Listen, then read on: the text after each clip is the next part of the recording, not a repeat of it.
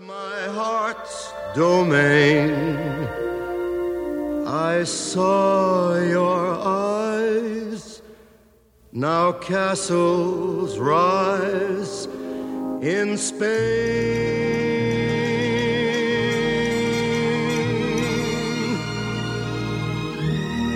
I took one look at you, that's all I meant to do, and then my heart stood still. Hello and welcome to Broadway Radio's This Week on Broadway for Sunday, March 11, 2018. My name is James Marino, and in the broadcast today we have Peter Felicia and Michael Portantiere.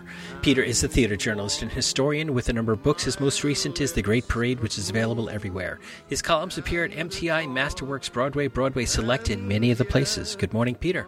Hi. Welcome back from, you were in Cincinnati, weren't you, last week? Yeah, at CCM, seeing their production of Jesus Christ Superstar. And Jesus Christ was it good. I tell you, these kids are really amazing. And I do think in the years to come, you are going to hear from Bryce Baxter, Stavros Kumbaras, Jordan Miller, Alex Stone, Keaton Whitaker, and Kiara Elise Harris. Now, in fact, you've already heard from Keaton Whitaker because way back, well, not so much way back when, but she was actually on Broadway, playing Frederica in a little night music, that revival. So she'll come back, I assure you, as they all will show up on Broadway, as so many CCM performers have, like Betsy Wolfe and Waitress, and Ashley Brown and Mary Poppins, and Christy Altamar and Anastasia. So great school. They do wonderful work, and I'm very glad to go there. You had some divine intervention to help you get out with that weather last week. Yes, indeed. I was very fortunate to get in and out, so but it did happen. Yeah, thanks. All right. Also with us is Michael Portantiere. Michael is a theater reviewer and essayist. He's also a theatrical photographer whose photos have appeared in the New York Times and other major publications. You can see his photography work at filespotphoto.com. Good morning, Michael. Good morning. With us today, we have a very special guest returning for a second time on Broadway Radio. Deborah Grace Weiner is with us. Deborah is doing a new classic American Songbook series at Feinstein's 54 Below. She is artistic directing this thing and producing it. We have one coming up on March 27th as a tribute to Rodgers and Hart. You took advantage of me. Deborah, thanks for getting about a Sunday morning and talking with us. Oh, thanks for having me, you guys. So tell us, what are we going to see on March 27th down at Feinstein's 54 Below?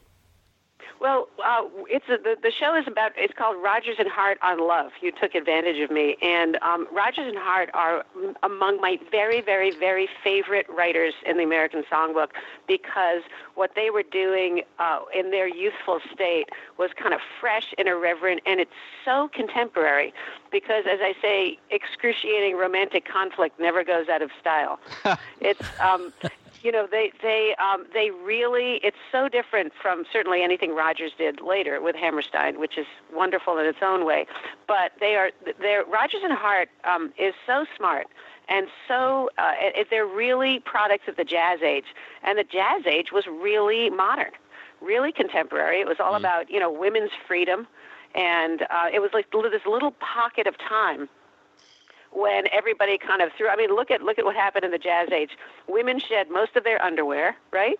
And were able to smoke and drink and enter the workplace and be sexually assertive, and just like the guys. And it was this time of great freedom, and it comes across as very contemporary. And then what happened was, historically, World War II the Depression happened, and World War II happened, and we kind of got into the father knows best, era of the perfect life for a woman and being at home with the children and all of that kind of stuff, but not in the 20s and early 30s. And so what Rodgers and Hart have to say about love is a lot. It could have been written yesterday, and the music is fantastic. They're so clever and smart. So what we're doing on March 27th is just this breezy 75-minute review with these great songs. And we have Debbie Boone and Christiane Knoll and Darius DeHaas. And John Otto, who is Rosemary Clooney's music director, is there with this swinging all-star trio of Jalen Hart and Jim Saporito on drums. And I'm writing and hosting, and we're going to have a blast. I was thinking it's interesting that since we're in the middle of the Me Too movement, that the title that you chose for this, You Took Advantage of Me. Yeah, Wow, that's a good point. But maybe you could have Darius DeHaas sing it. Well, Darius DeHaas is singing it. There you go. See, you guys are great. Why don't we just all create this together? Yeah, the idea of their idea of love is not certainly Rodgers and Hart have very romantic songs and very very sentimental songs, but a lot of their take on it, and when I say they, obviously it's Larry Hart who's providing the content as a lyricist. I mean, it's very ironic, it's very sophisticated. It's not let's build a cottage for two kind of songs, but even those songs like The Blue Room or something like that, there's a wistfulness about it. It's almost like somebody who's really unhappy or somebody who really has all those layers of irony kind of reflecting on something that's wistful to be very sweet and very simple. It comes from a very complicated place, even the simple songs. And that's what's fun about them. Okay, so this is a Sophie's Choice question, and that is, if you could meet either Rodgers or Hart, which one would you want to meet and talk to? Hart.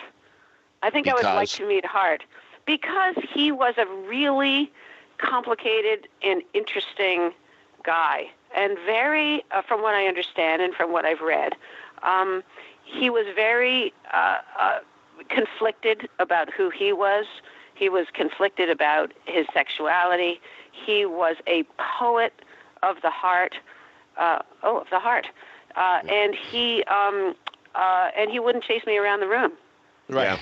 Like, I'm being a little facetious there, but no, Richard Rodgers is an absolute genius, and I think perhaps one of our greatest American composers. And but if you had given me a choice of which one I'd like to sit in a room and have a conversation with first, I would have to choose Hart, I think. If there were a time machine, which of their shows would you go back and see?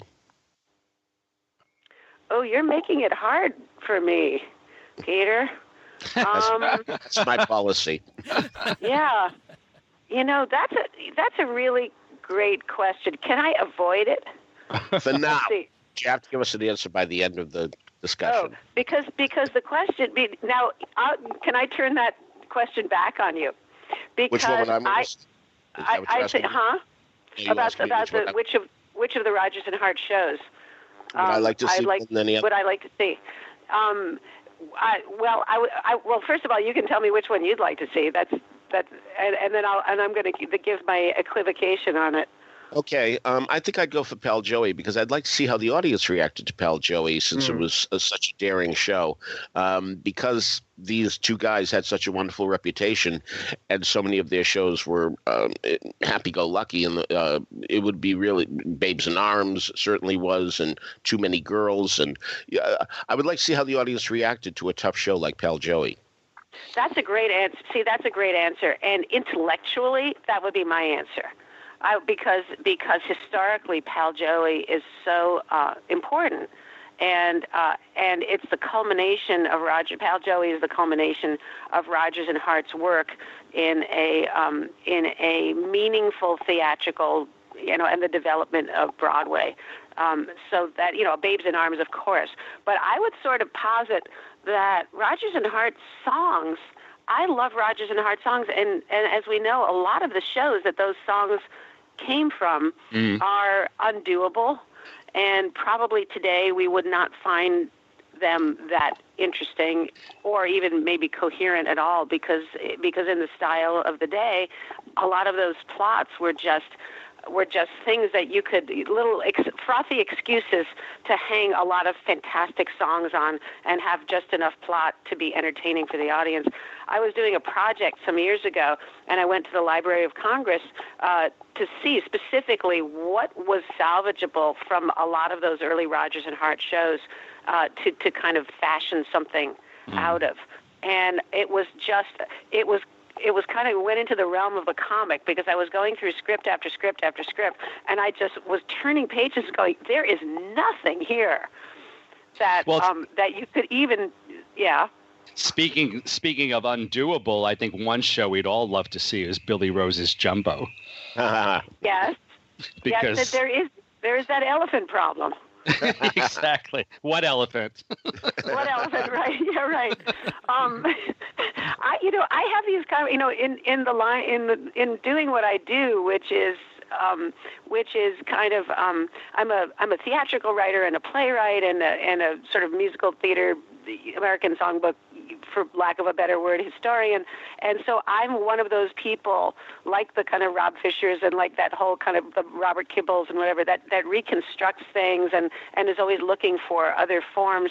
I've had the Jumbo conversation with lots of people going, hey, is there a way that we can put this on stage, or is there a clever way around it? But there's that elephant. That elephant is a big deterrent. But, I think Musicals and Mufti did it. Musicals and Mufti at the York Theater did it. Yeah, I know. Did Musicals and Mufti do Jumbo? I missed that. How did they do? Yeah. How did they handle the elephant thing in the York Theater? Just pretending it was there. That's all.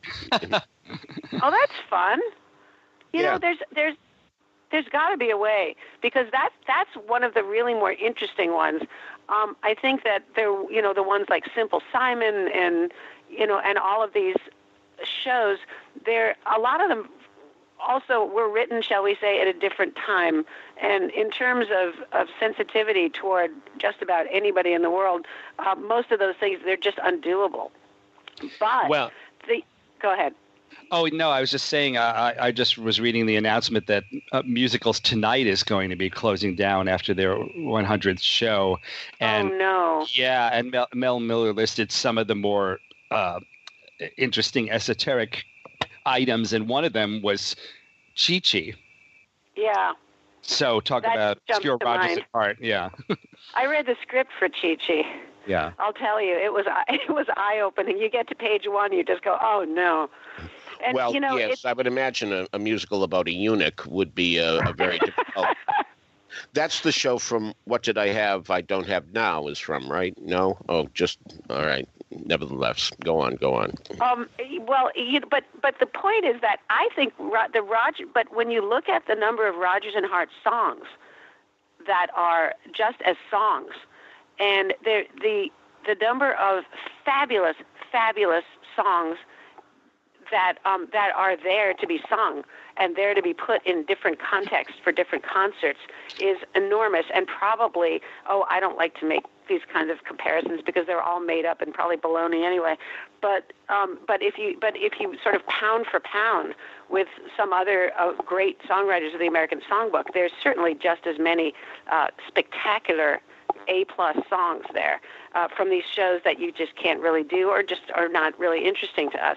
So I would kind of posit that Rodgers and Hart is almost enjoyed more in sort of new configurations. Well, you caused me to have a flashback. Excuse me. I remember growing up, and my parents had their record collection of people like Sinatra and Tony Bennett and Andy Williams, and the songs would be listed on the liner notes or on the album itself, and it would say the title of the song. It's a beautiful song, and then it would say from the musical Very Warm for May or whatever. Yeah. And you're like, what's that? Right, and it was so intriguing.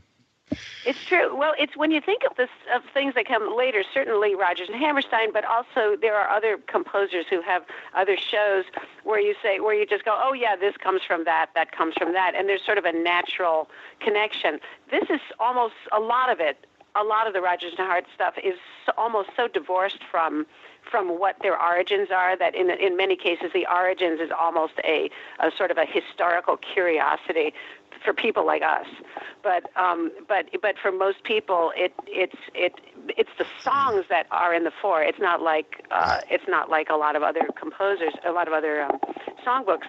So it's great to have these things, and and I love creating shows. That's what I love to do the most. I love creating concerts out of the fabric of great songs, and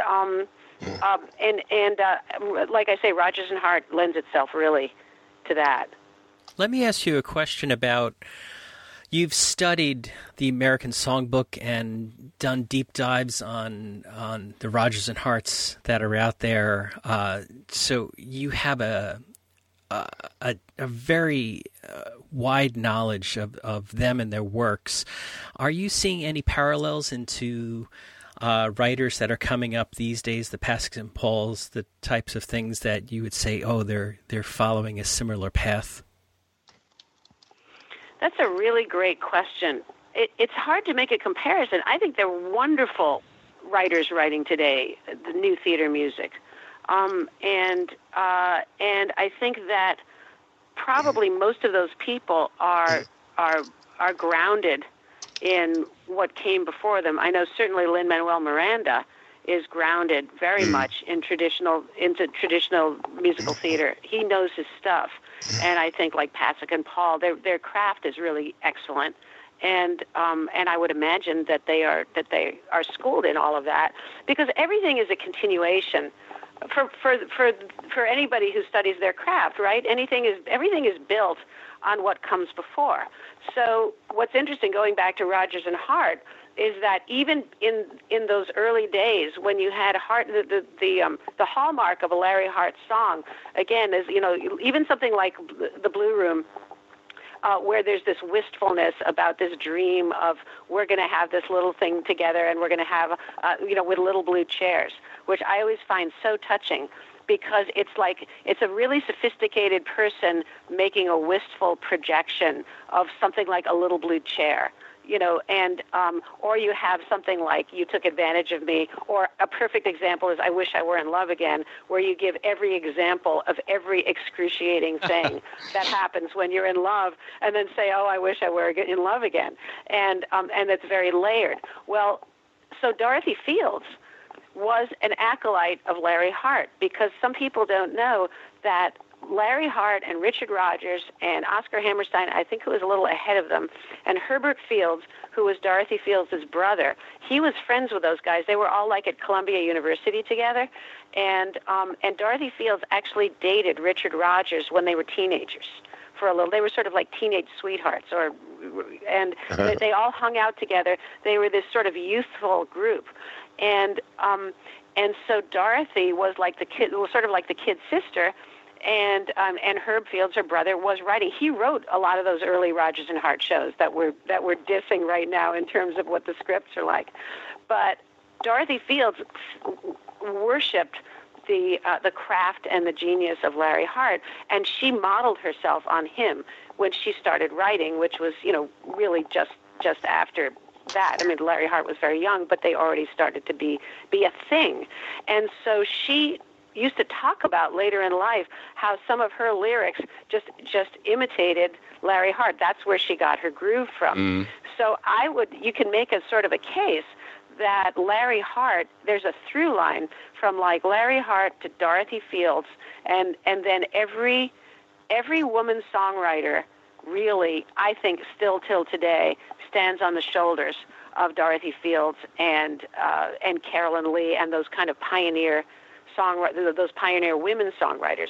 So that's a case where you see things going through just by virtue of what Dorothy Fields, what path she blazed, for what trail she blazed for that.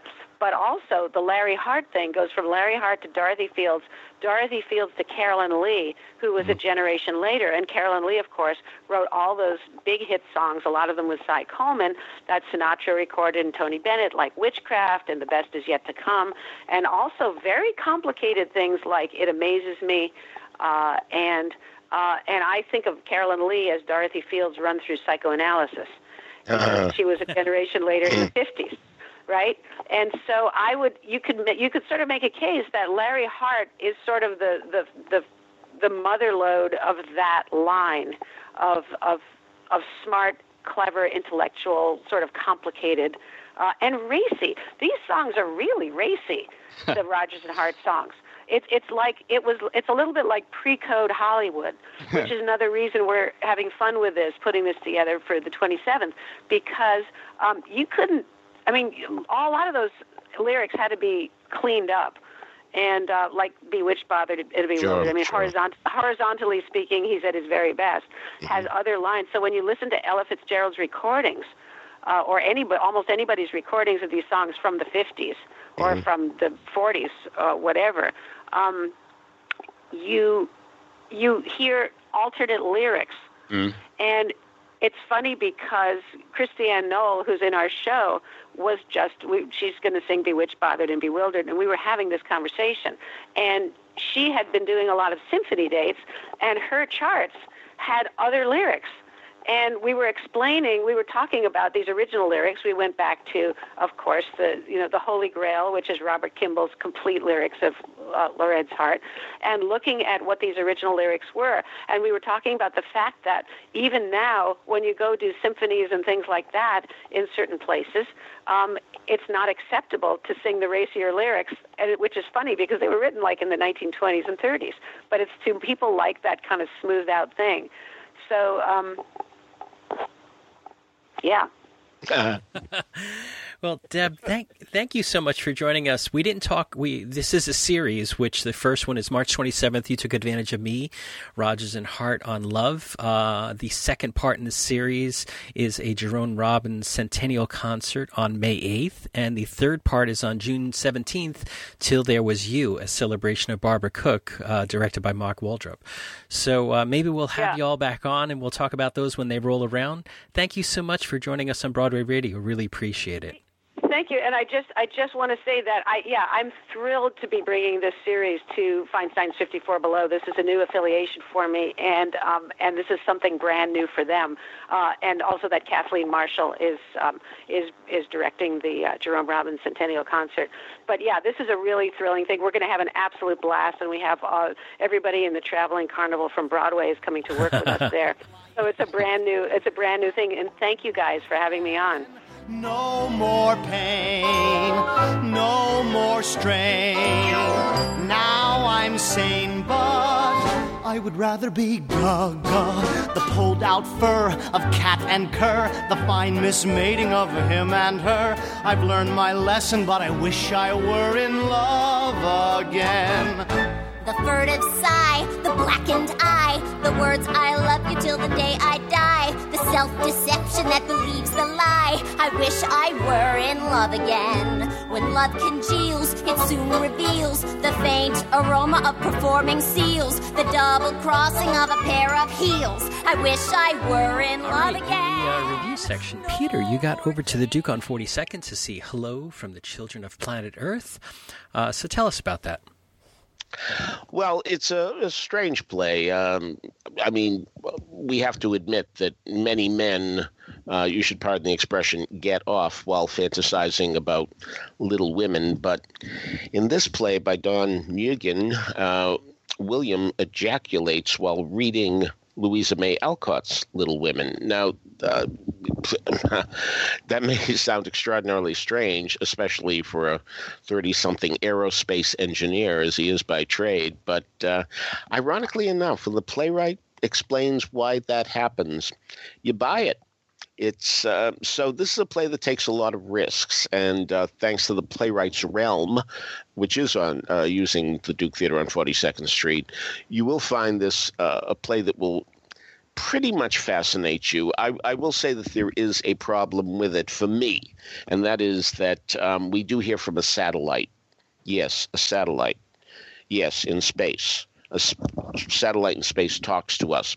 And there are these little divertissements while the satellite tells us what's going on in this case, her life. Now, this is actually based on a real satellite that has been flying around, and that's the Voyager 1, in fact.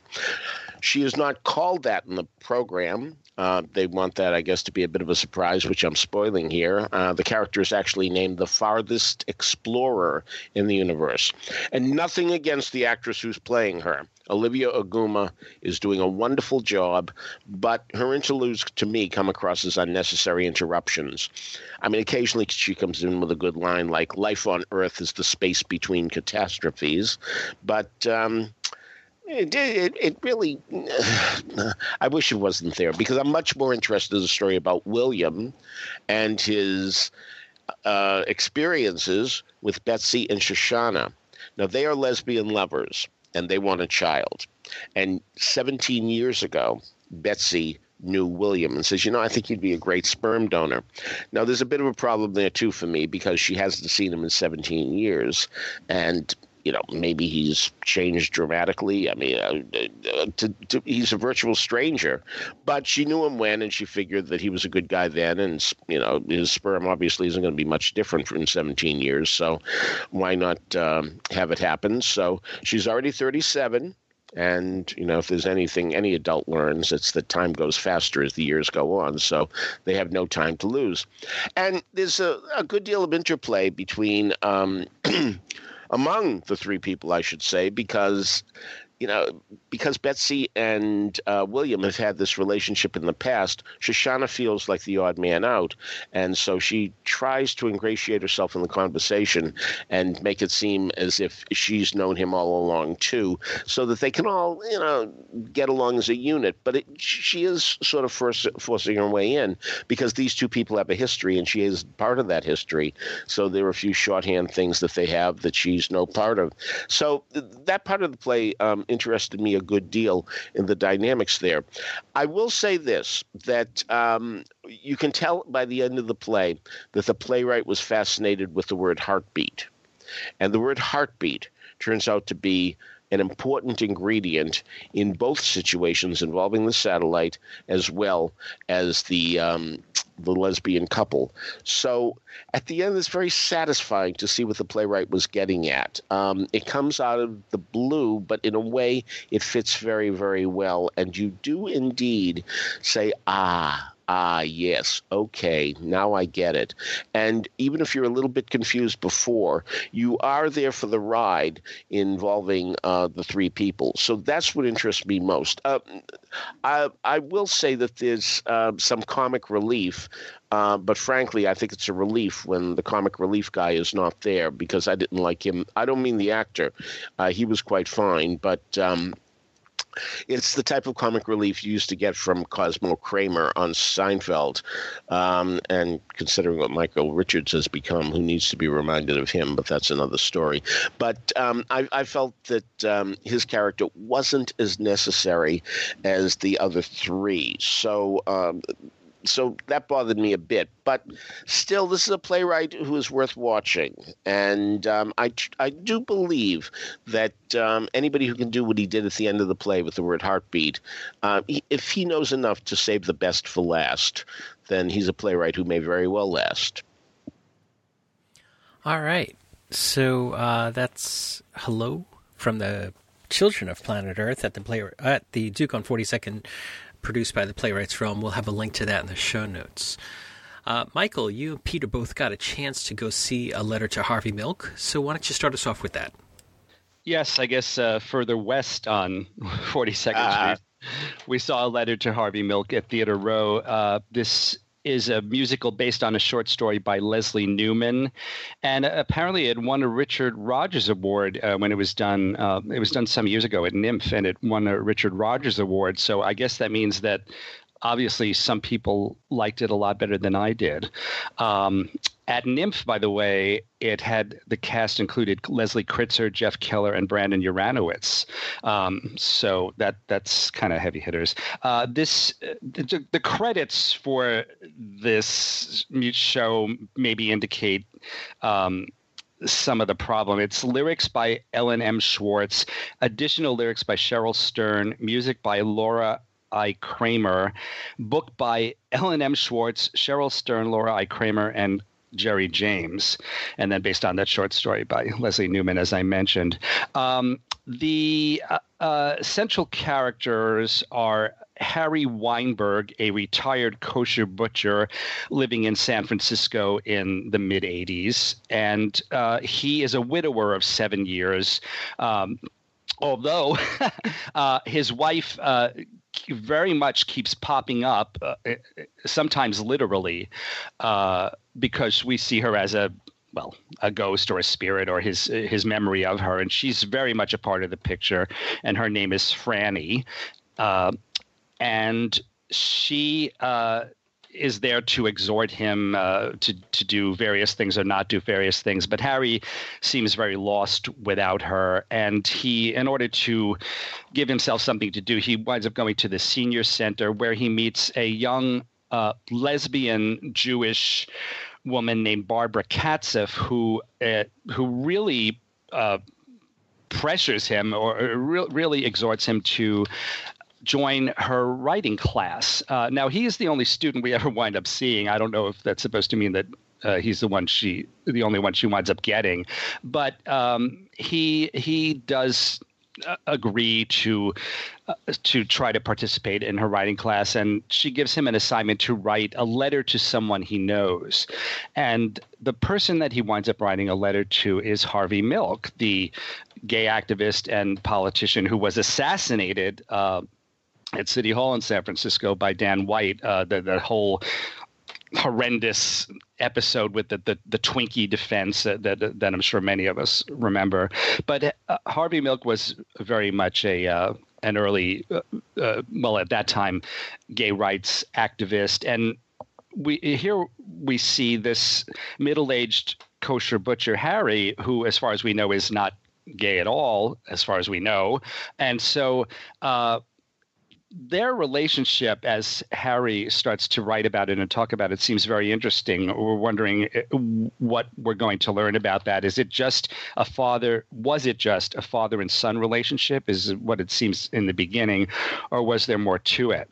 And the relationship between Harry and Barbara, the writing teacher, is also interesting because Barbara really wants to hear and read Harry's stories of his past, because her own grandparents, they really didn't want to talk about their Jewish heritage or their memories of the old country. So she's trying to fill in the blanks from him. But the style of this is very earnest, and the style of humor in it, I think, is very old style, and one might say corny old style Jewish humor. A lot of the content of the show is very sentimental and manipulative. The music and the lyrics are quite simple. The lyrics rhyme, but often one-syllable rhymes, and there's a lot of lyrics that are very much on the nose, not much subtext that you'll find here. I should mention the cast, which actually is really quite excellent. Harry's played by Adam Heller. Barbara is played by Julia Knittel, I suppose. Franny Weinberg, the dead wife, is played by Cheryl Stern, one of the co-authors. Harvey Milk is Michael Bartoli. And then in other roles, we have Jeremy Greenbaum, Ori Krebs, and C.J. Polakowski. There is a secret that Harry has, perhaps not the one we might expect. It does eventually come out, and I won't say any more about that, but that's something that the show builds to, even though you don't realize it's happening. I will say, just in general, that the Holocaust ends up figuring in this musical, which is, of course, a very, very bold step. One has to be extremely careful when dealing with the Holocaust on stage, and especially, I would say, in a musical that basically has a light tone for most of its length. Evan Pappas directed the show, and I think he did an excellent job of it. But that sequence is going to really hit a lot of people, I think, and may turn off some people because of the fact that it just seems to come, if not out of nowhere, it's like suddenly we are in the Holocaust, and that's going to maybe upset and stir up a lot of emotions in audiences. Coincidentally, a couple of days after I saw A Letter to Harvey Milk, I was on Staten Island for a production of Martin Sherman's play Bent, which is even more about the Holocaust and specifically the treatment of gays, homosexuals, by the Nazis during the Holocaust and in the death camps. I went to see Bent at the same theater, Seaview Playwrights Theater, where I directed a production of it in 1984. So that was kind of a blast from the past for me to be in the same space, especially since it looks almost exactly the same. And the person who played the role of Rudy when I directed it in 1984, Craig Stobling, directed this production. So I was very glad to be there. The memories were incredible, and also I think Bent is quite an extraordinary play by Martin Sherman. If any of our listeners have not seen it in any context, I urge you to see it if there's ever a production in your vicinity. Unfortunately, there is a film version that is really not very good, but I guess the film seeing the film would be better than not seeing it at all if that's your only option.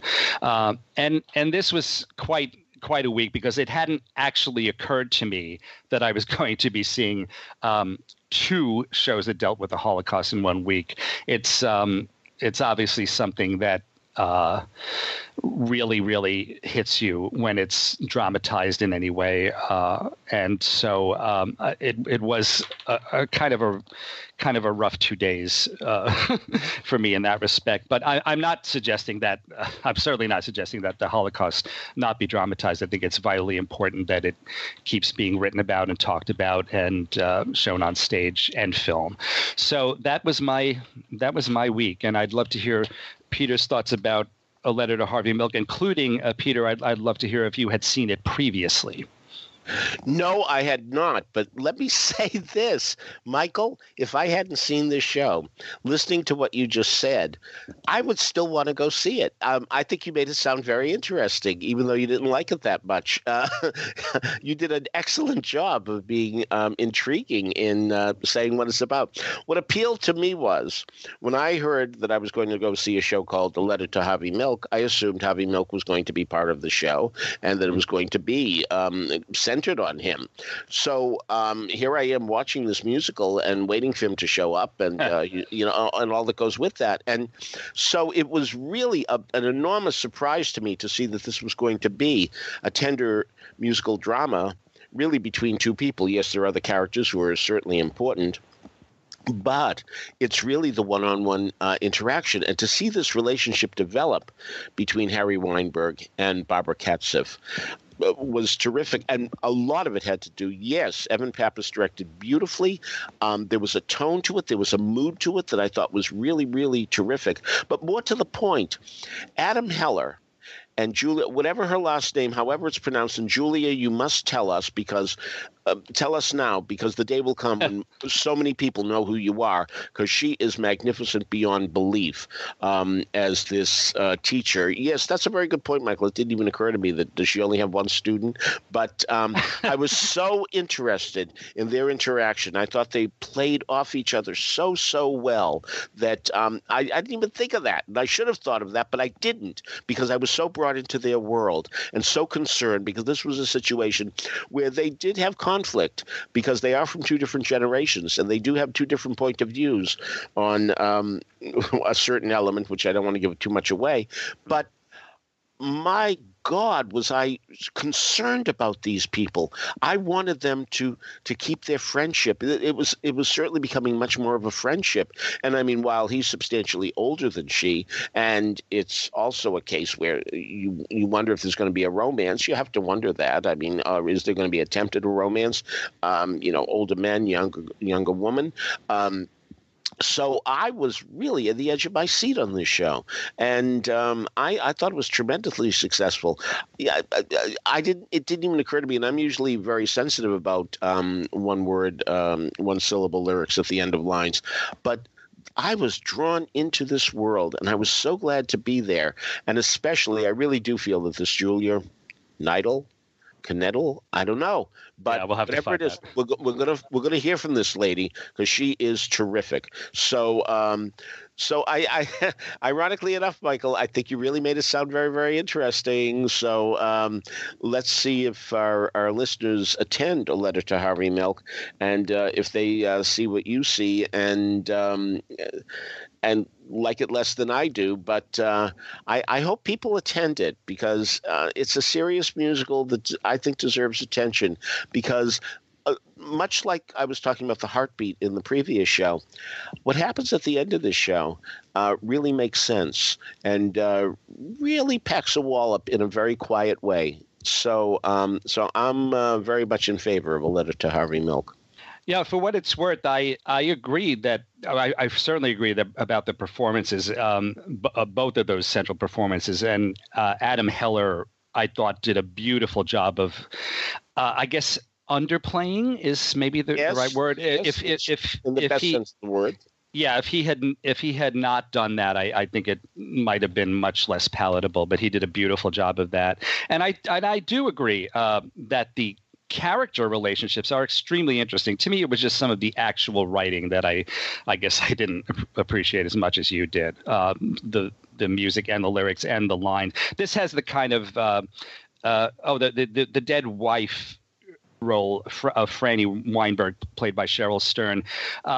She plays it very well in the style that she plays it in, which is, I guess you would say, very stereotypical older Jewish woman with humor. Like she has a line that goes something like, "Oh, you're a regular Shylock Holmes." So that's the kind of humor. If you respond to that, the audience, many of them seem to. So I can certainly see this show dividing a lot of people, but I have no doubt that many people will respond to it as positively as Peter did. So let me pull back the curtain a little bit for the listeners. When we record each Sunday morning, we have no idea what we're going to talk about until right before. And Michael and Peter said to me, I saw a letter to Harvey Milk, and I immediately thought, that must be the Andrew Lipper production, the I Am Harvey Milk. Right. Yeah. This, and I was like, how did I miss Andrew Lipper is got a show? And this is not. This is two different things. I just wanted to.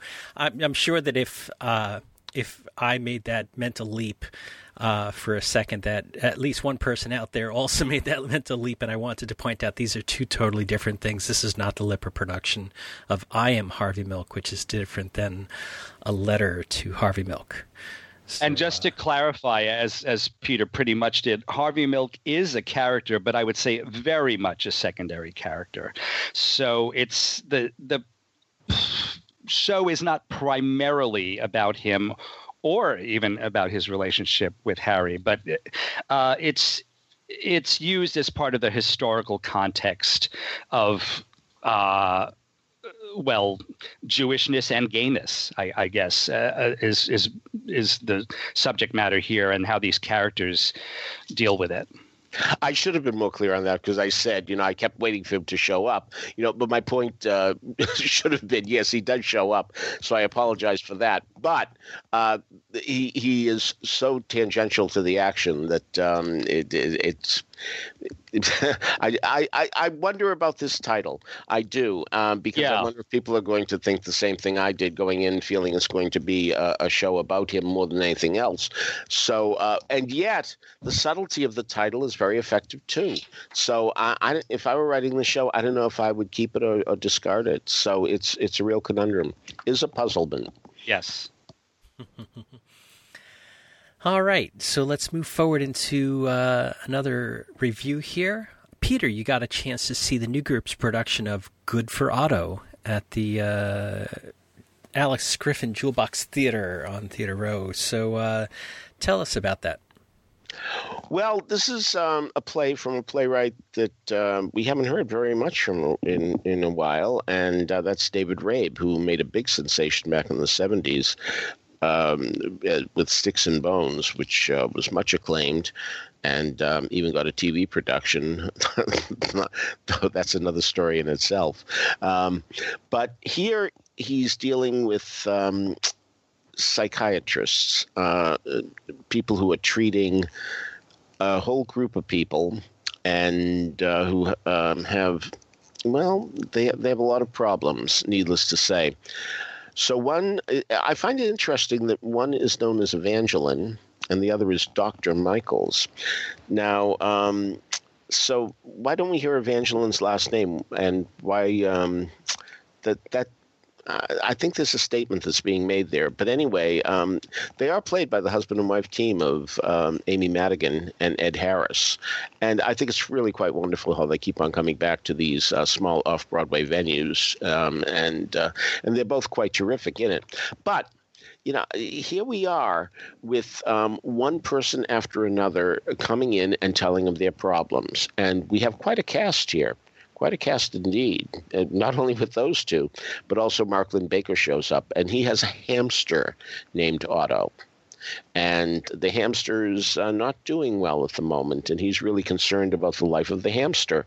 Now, that might sound ludicrous. I wouldn't be surprised if anybody who just heard me say that sentence laughed out loud, because really, a hamster?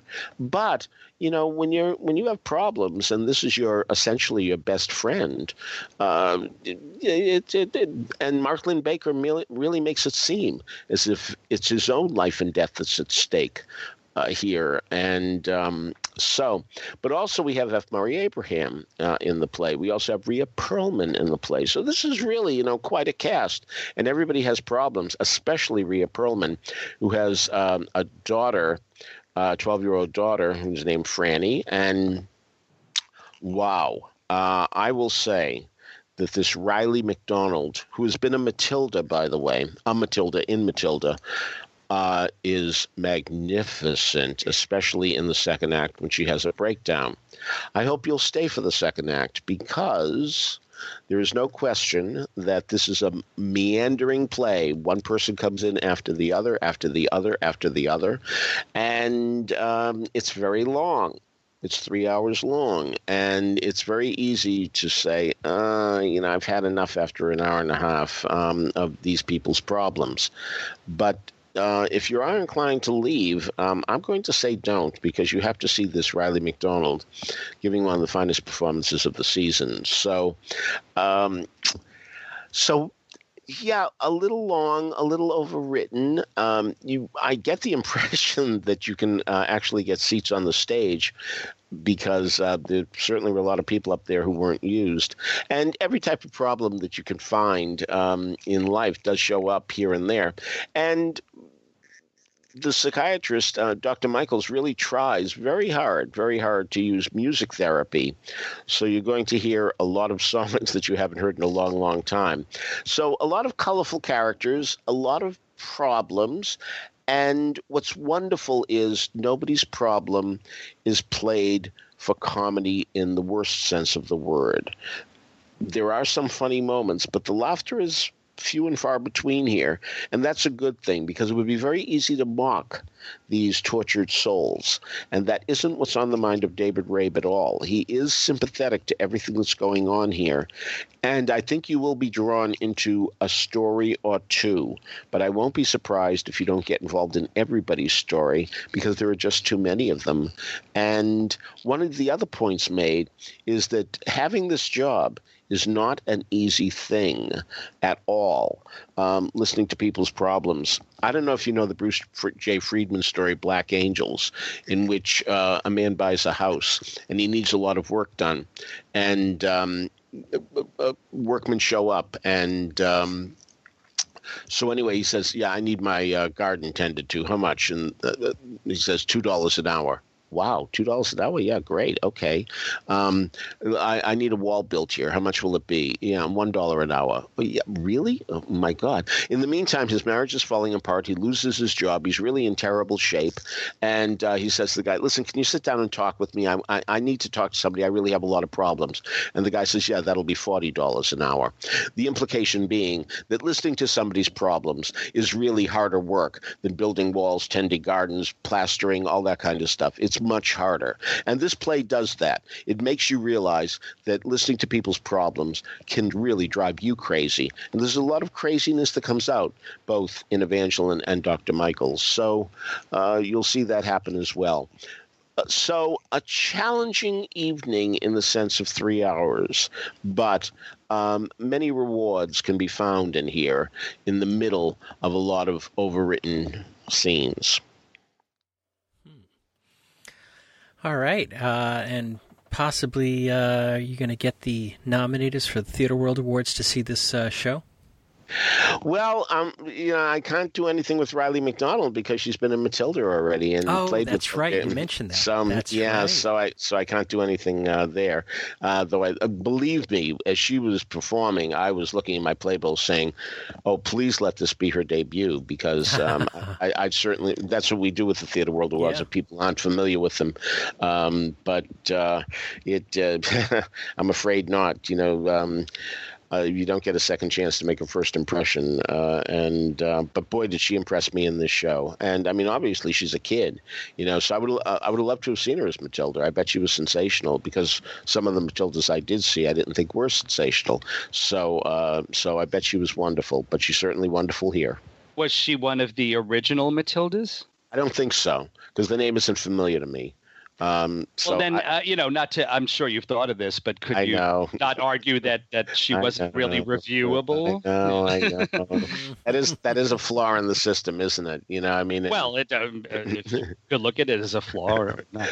Well, I mean, it is difficult because so many times we haven't seen people. We're not often invited back to see shows, so that is a problem, I will admit. So, but. You've already made your Broadway debut in a title role in a musical. We really can't say that this is your debut. So yeah. Oh, well. Yeah. Sometimes Riley will get other awards as time goes on. It sounds like she is headed for that. All right. So before we wrap up for the morning, I wanted to see if either one of you had an opinion on what's happening with this Rocktopia coming to the Broadway Theater, which is a rock and roll concert with a symphony orchestra that has a little scandal this week that they're not under equity contract, and the chorus members are making $200 and change a week. Do you have any thoughts on that? Well, first of all, I completely missed that. And second of all, I guess you can maybe give us, in a nutshell, how that's even conceivably possible. Well, it's not covered under equity contract because it's not a book. It's not a book play or musical. So it should be the argument is that it should be covered under AGVA or one of the other unions, where the chorus would be and the performers would be covered under something else. It's in the Broadway theater, but it's not a book musical or book play, so it just doesn't have equity jurisdiction, although they're trying to seem to work out something with equity, but there's a lot of back and forth with the producers and equity this week. They have 35-person chorus. They held auditions in New York for chorus members. And the thing going around is that it's these people are making about $200 a week to be in this Broadway show in a Broadway theater, the Broadway theater. Well, in the past, hasn't the venue always trumped everything else? And I mean, it's certainly not the first show of that type that's played on Broadway. What is do we know of any precedent? No, there's a lot of talk back and forth about it, especially in the recent past. The Illusionists covered under equity contract? Is Bruce Springsteen a member of equity? We don't know it. Yeah. Is Kristen Chenoweth had a concert on Broadway last year where they covered under Broadway contract, Idina Menzel as well. So there's lots of concerts in Broadway theaters. Right. And have they been covered, or have everybody been covered under an actors' equity contract? They're not really actors. They're chorus members singing songs, not as characters, not performing scenes or things like that. All right, James, maybe you can answer this. I mean, I was always surprised that non-equity tours went out and were playing in various venues. Are the rules different for the road than they are for Broadway, that non-equity tours can play? Well, there's been controversy over that too, as I'm sure you know, Peter, and I guess there have been more non-equity tours. And then for years, wasn't it that the first tour would be equity, and then maybe subsequent ones would not? Seemingly, what's happened is based upon the producer. So if the producer was engaged in contracts with actors' equity, then the actors would be contracted under equity. And then after that, it went to an organization like a Troika, which I believe at the time had no producers that were members of the Broadway League or engaged in equity contracts previously. So they were able to skirt this thing, even though they might have been a union house, but it's just what's called a four-wall rental.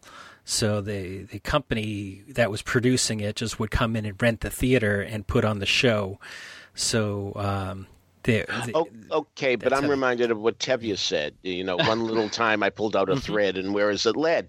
I mean, is one of the reasons this is happening because it's been able to happen on the road? I mean, these people are obviously renting four walls too then, right? Yes, and that's their argument, is that this is not a jurisdiction of equity, and I don't really think that equity's got a leg to stand on. Now, if AGVA or one of the Variety Arts Union or the Musical Artists Union were to come in that cover concerts and other types of things, but they're not as strong as equity, if they were come in and demand a contract, I don't know what would happen, and I'm surprised that has not happened, but it seemingly hasn't. And I don't think that equity can really shut down this show.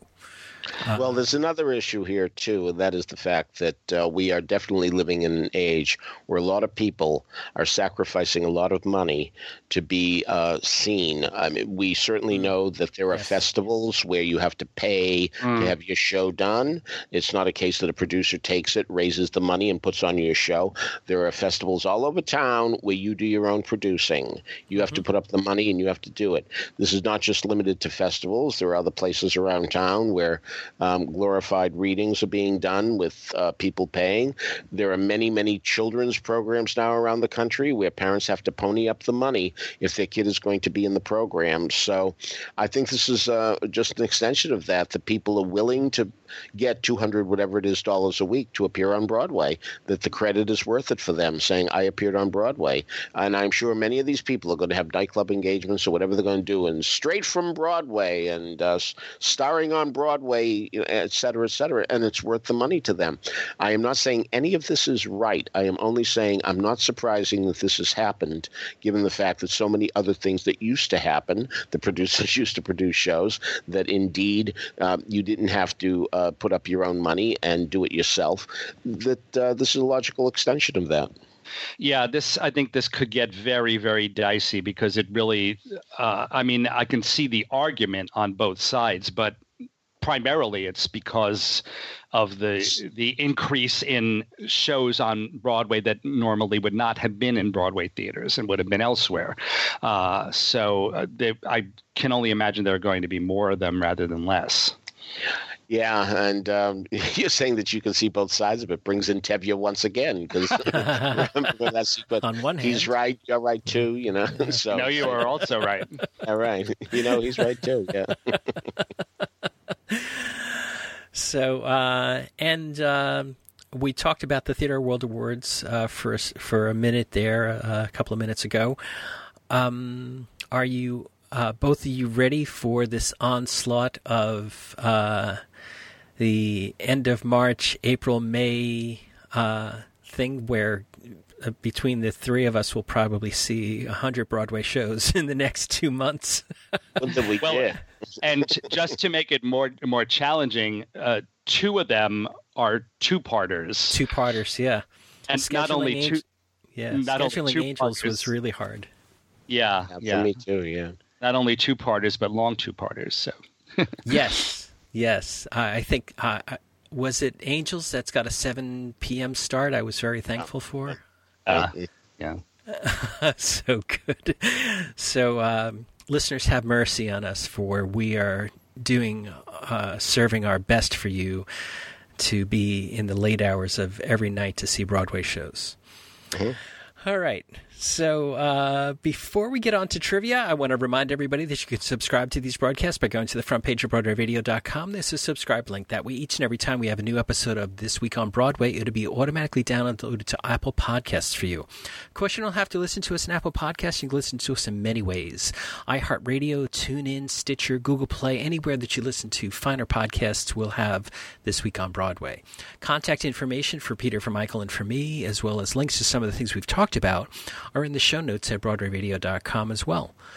So, Peter, did we get any answers to last week's trivia? Not a soul. No, the question was, what do By Jeeves, The Girl Who Came to Supper, Legally Blonde, Love Letters, Lovely Ladies, Kind Gentlemen, On Your Toes, Ragtime Rent, and Starlight Express have in common?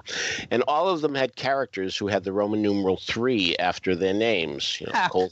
Colehouse Walker Jr. III, Benjamin Coffin III, et cetera, et cetera. So I guarantee you, if you look up all those shows, you will find a Roman numeral 3 after some character's name. So this week, what Tony-winning musical was so successful that Milton Bradley actually made a board game out of it?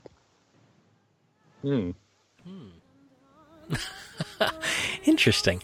All right. Lives in my house. It exists. It lives in my house. If you have an answer to that, email us at trivia@broadwayradio.com, and we'll let you know if you're on the right track. So on behalf of Peter Felicia and Michael Portantiere, this is James Marino saying thanks so much for listening to Broadway Radio's This Week on Broadway. Bye-bye. Bye. Bye.